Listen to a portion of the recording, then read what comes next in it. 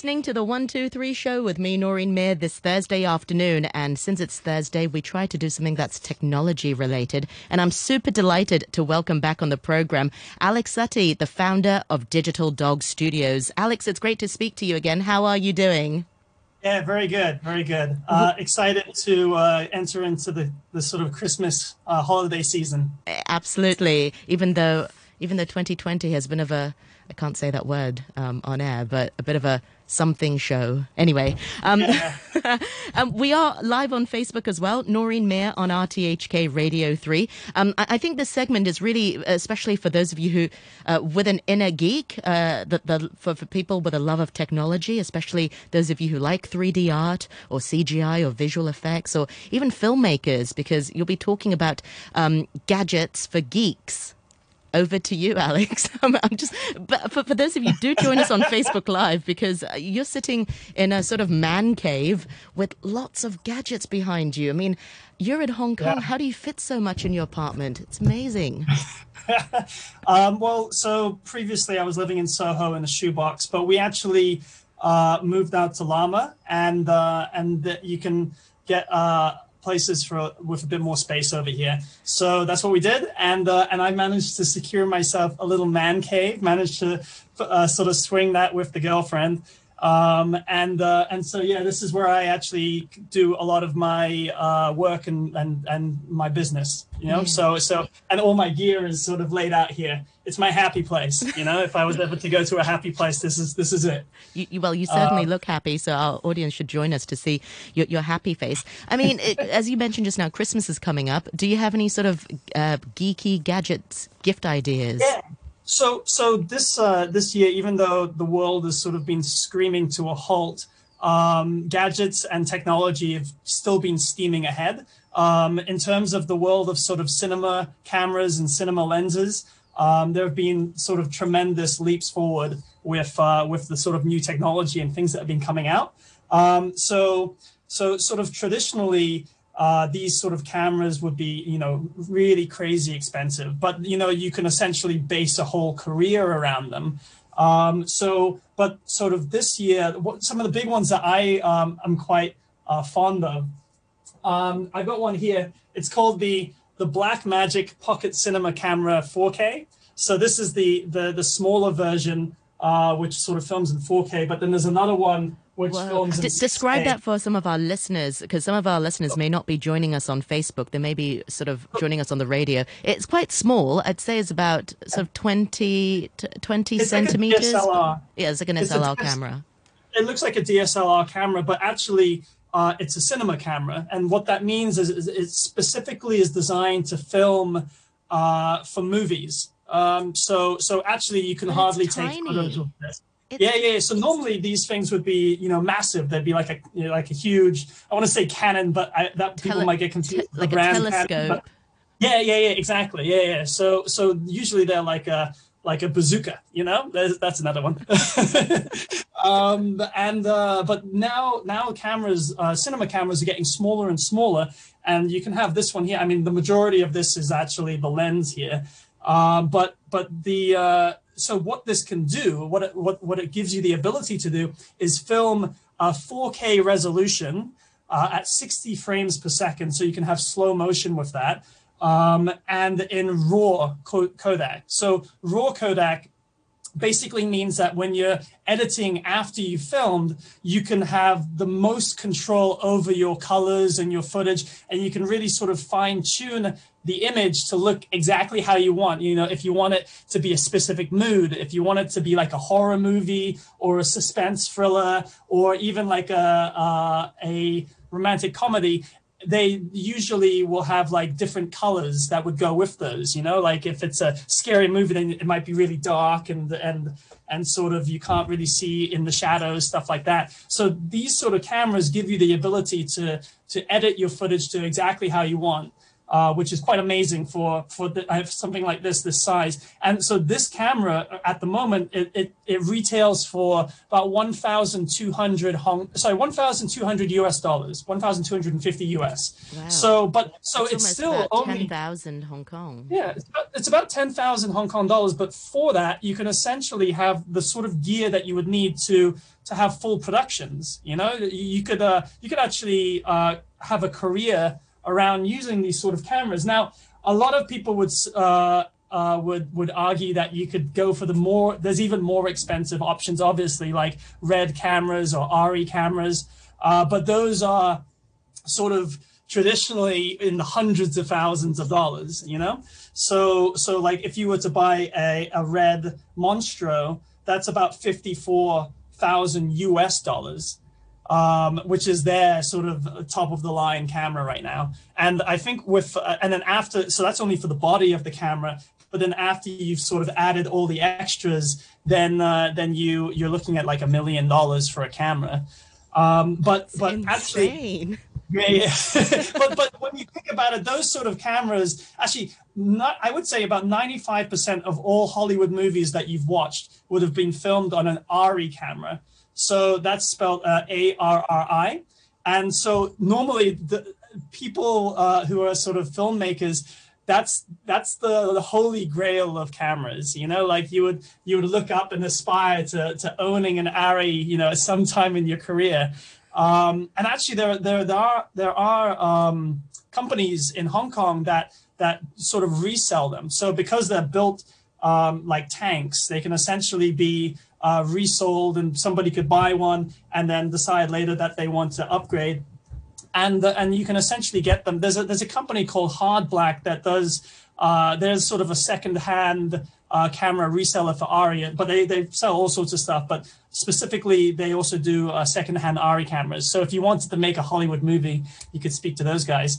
But yeah, no. So RED, quite interestingly, has just come out with a quite affordable camera called the RED Komodo. And it's probably the first time that sort of consumers, like, you know, the average person could actually even think about dreaming of having a RED camera, because even though it sounds like it's a lot, it's about 6,000 US.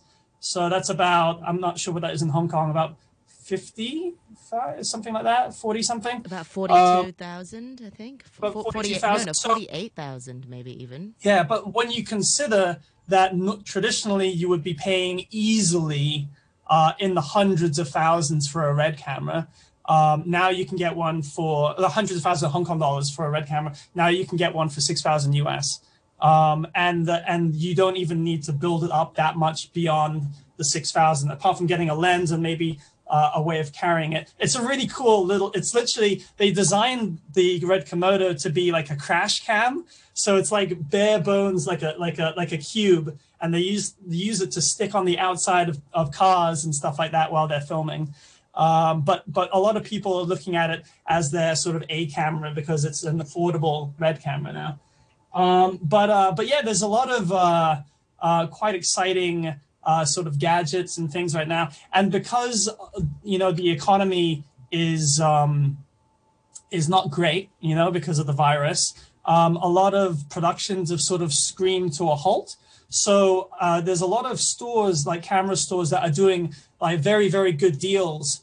If you wanted to go sort of Christmas shopping for camera gear and gadgets and stuff like that, there's one shop that I've been going to called Shriro, SHRIRO. They're out in Yau Tong, and essentially like all of their stuff is on sale right now. It's quite amazing. So if you did have some money to spend on gadgets and all sorts of stuff, like I got this one here the other day, which is a HPRC case, which is really, really cool because it looks like a mini luggage of some sort. What are you keeping it? Oh, whoa. So it's all foam inside. And so what you do is you actually tear out the holes, and then you can put your lenses in. So you can completely customize it to fit whatever gadgets you have. And is that broken? No, that's me. That's and it's broken. No. These are super durable bags and backpacks and cases. So essentially, you can put your $50,000 camera in them, and you can actually at the store. The guy told me that he actually had a client that dropped one of these backpacks into a river. And then they managed to fish it out, and the camera was completely fine, because it's also like it's vacuum sealed around the edges, so no water can get in. Thank goodness. Cool. And that's a really good point, because a lot of the times when you invest so much money in the equipment and the gear, it makes sense to have a protective case for it. I mean, something as simple as I don't know, as your phone, for example. I recently just dropped my phone and I smashed the screen, and I was just like, why didn't I have a nice case for it? Anyway, that's it. And it's also like, if you've got like lenses and things like that, a lot of the time it's when you put your bag in the back of a van or the back of a taxi and you don't realize it, but it's actually getting shaken around without you seeing it, like, or things have been thrown on top of it. So having a hard case like this is pretty good, also just for peace of mind as well. But yeah, so there's been a lot of really interesting sort of lenses and things like that as well. So this one, the ones that I've been quite excited about, I've been using this one here, which is a Samyang lens. And this is definitely a sort of more budget-friendly series of lenses that I've been using with my cinema camera. So they average around 3,000 or 4,000 Hong Kong per lens. But for cinema lenses, it's actually like very reasonable. So I've got a whole bunch of these little guys, sort of ranging from because they're all prime lenses. So you need to buy each of the different sort of focal lengths. What are prime lenses? What does that mean? A prime lens essentially means that it's so you have like a wide angle. It will have a certain sort of millimeter to it, so it'll either be wide or more cropped in, or sort of zoom. But you can't actually zoom in and out. It's got a set distance sort of thing. So wouldn't it be better if you got a lens that could actually allow you to sort of zoom in and out, zoom, like the manual ones? So there's a difference between them. So if you have a zoom lens, there's an argument here. Yes, it's more convenient, but a lot of people would say that the kind of images that you get from a prime lens can come out looking nicer, because you can essentially have it as a sort of faster lens. They say it's faster, but what that means is that you can have like that really nice blurry background. So prime lenses tend to lead to having a better sort of depth of field sort of effects, where you can have like beautiful milky backgrounds. So and also when it comes to doing visual effects as well, it's quite useful to have prime lenses, because then in post it'll be easier for the VFX artists to know exactly what sort of focal length you are using. So it helps. But actually going to that, I recently invested, and this is me. This is more of the high end level lenses, but I recently invested in one of these guys, which is it's a Zeiss Supreme Prime lens. And what's exciting about these, and this just those shows, are really famous lenses, the Carl Zeiss lens. Sony sometimes uses that. Yeah, exactly. So Sony, Red, Ari, they sort of partner with a lot of the big brands. But what's really exciting about these kinds of lenses, I don't know if you can see it, but on the side here, they have this section where you can plug into it. So essentially, it's like just for our radio listeners, that's a little jack, like not a 3.5 mm. What do you call it? I don't know, some sort of adapter. It's actually, I think it's like a very special sort of thing. It's probably custom for this particular company, but so it's their own sort of bespoke jack. But what it gives you the ability to do is these lenses essentially have a small computer inside of them, and they record frame by frame the metadata inside the lens. Okay, so you're gonna ask, like, what does that even mean? So basically what that means is is that it gets all of the information about what the lens is, where you're focusing as you're changing all the settings in the lens while you're filming. All that information is being stored and transferred into the camera. So when you're doing visual effects and all the sort of post-production, the artists will know exactly where the focus of the camera is supposed to be. Basically, what that means is you can put in your 3D animations a hell of a lot easier in post, and you can make it really feel like the 3D objects that you put into your video are like really there. Because what these lenses can do is it can also record the amount of distortion in the image. So if you have like every lens will sort of give a certain amount of distortion to sort of, if you have a wide angle lens, it'll sort of warp the edges a little bit to make people look a bit bigger, or I don't know, a bit it's just distorted. Just the nature of the lens. Every lens has its own specific sort of characteristics, and actually each lens will also add certain elements of color and stuff like that. So when you're trying to add CG or visual effects to a video, but it's actually got it's a little bit warped and not quite right, then it's very, very difficult to make it match the images. So what these lenses do is it actually records all that information, so that when you're doing post-production, doing post-production, you can just remove the distortion and that color information, and add your CG to the video, and then reapply the distortion and color information again. So it'll feel like whatever 3D you've got in your video, it will feel like it was actually filmed in the lens, which is quite amazing. Actually, they recently, I don't know if you watched The Queen's Gambit. It's a new TV series on Netflix. Yes, I have. So that TV series was filmed using these lenses, along with I think they used a red Monstro, which is the particular type of camera. That's exactly how I feel. Just talk about the Queen's Gambit. That's almost how I feel when I play Mahjong. I can almost see the tiles. Can you see all the things moving on the roof? Exactly, just an Asian version. We are on Facebook Live. Noreen Mayer on RTHK Radio 3. Apologies for the visual just now. We lost Alex over the video, but we still heard you loud and clear. Sammy J writes in and says, "What an articulate young man." He says, "Nice hair. He looks like a famous soccer player who knows things about cameras." And he goes, and he also adds, "Such a professional. Can I put this on my iPhone as well?" So can you attach any of those camera lenses to an iPhone at all? Or is it sort of very specific to cameras, or are there adapters? Well, I think if you were going to try to put this big lens on an iPhone, I think the iPhone would I don't think it would be able to handle it, unfortunately.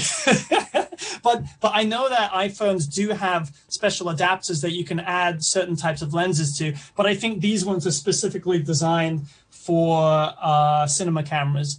But actually, what's really cool about the Zeiss Supreme lenses is that the mounts. So normally, what would happen is these mounts at the end of the camera would be very specific to a certain type of mount on the camera. So you get EF lenses, you get EF mounts, you get PL, which are all different kinds of mounts that like you can only put certain lenses on a specific kind of camera. Whereas this particular lens, they have interchangeable mounts. So you could actually, if you bought one of these lenses, and there's also another line called the CP Freeze as well, which is a similar, slightly less expensive line of lenses, also by Zeiss. And you can basically swap in and out the mount. So you can use it on most cameras that have either, basically one of the several different types of lens mounts that they have. I just love how passionate you are about this, Alex. Of all our guests, we're so passionate, really learning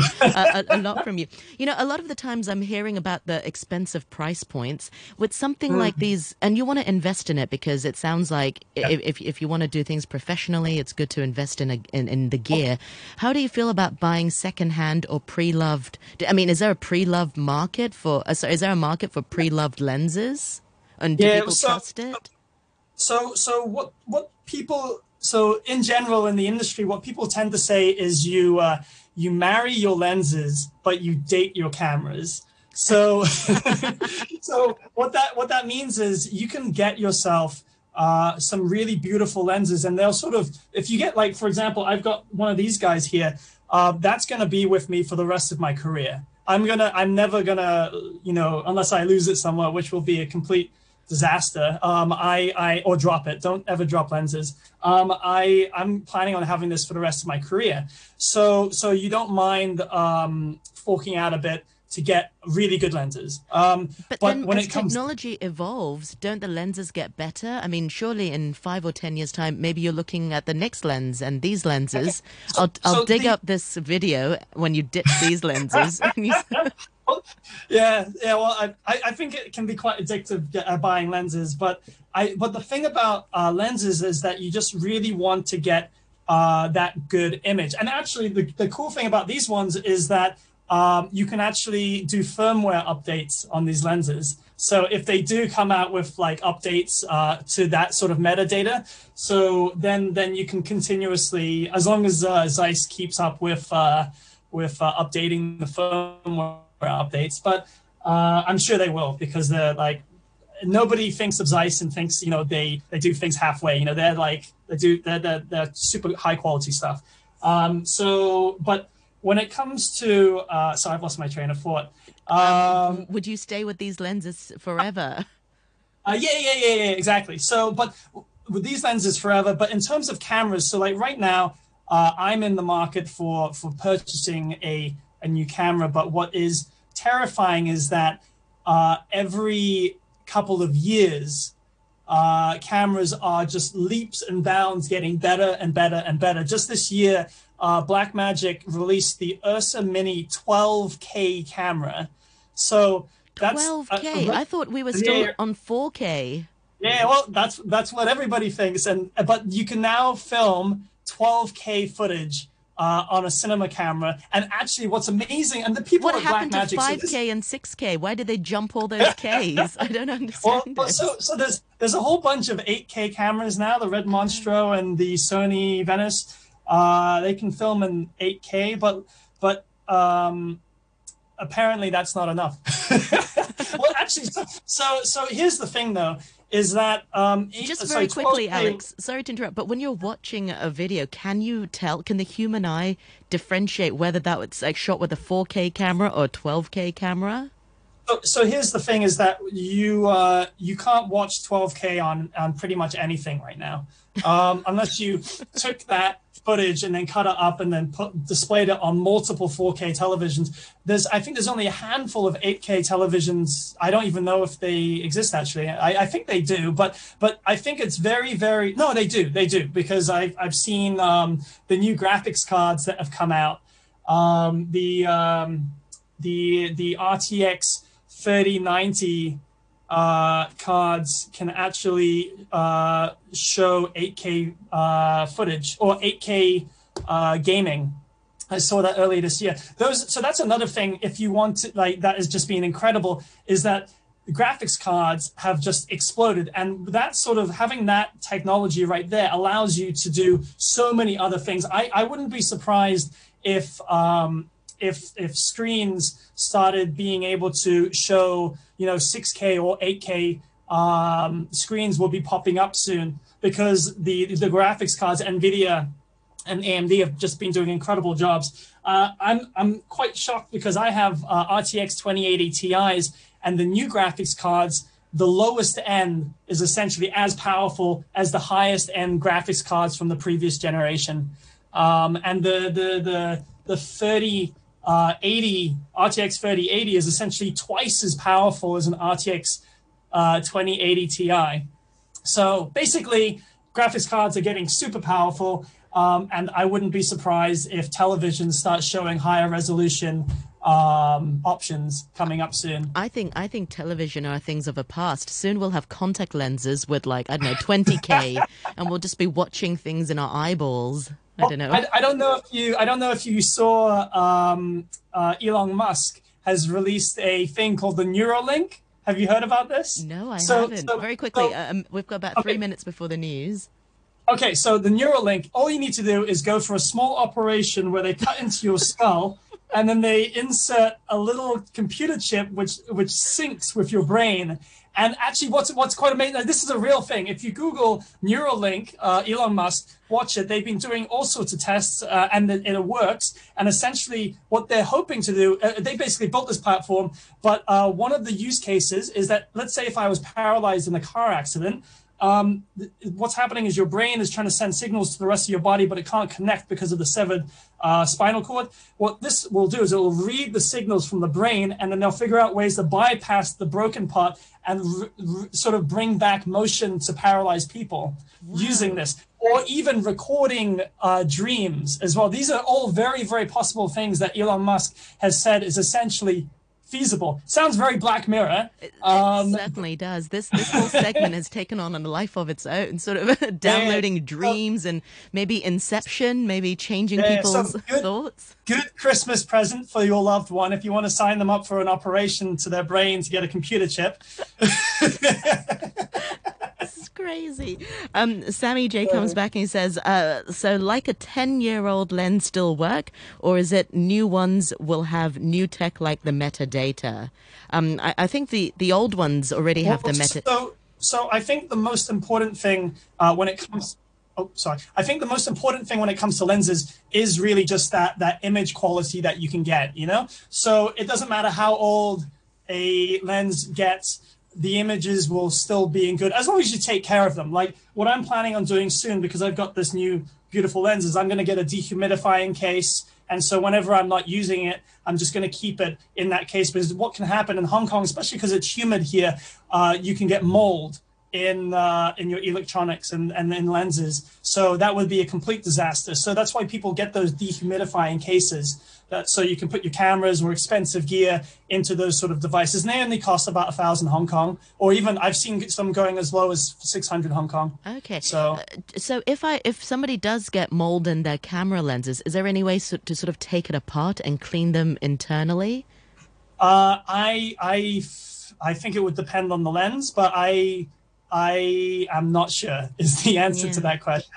I think it would be a little bit scary opening up your lens. I know that Canon, I've done the Canon Photo Marathon before, which is an event here in Hong Kong. Well, I don't think they've been doing it recently because of the virus, but basically they had a camera lens cleaning section.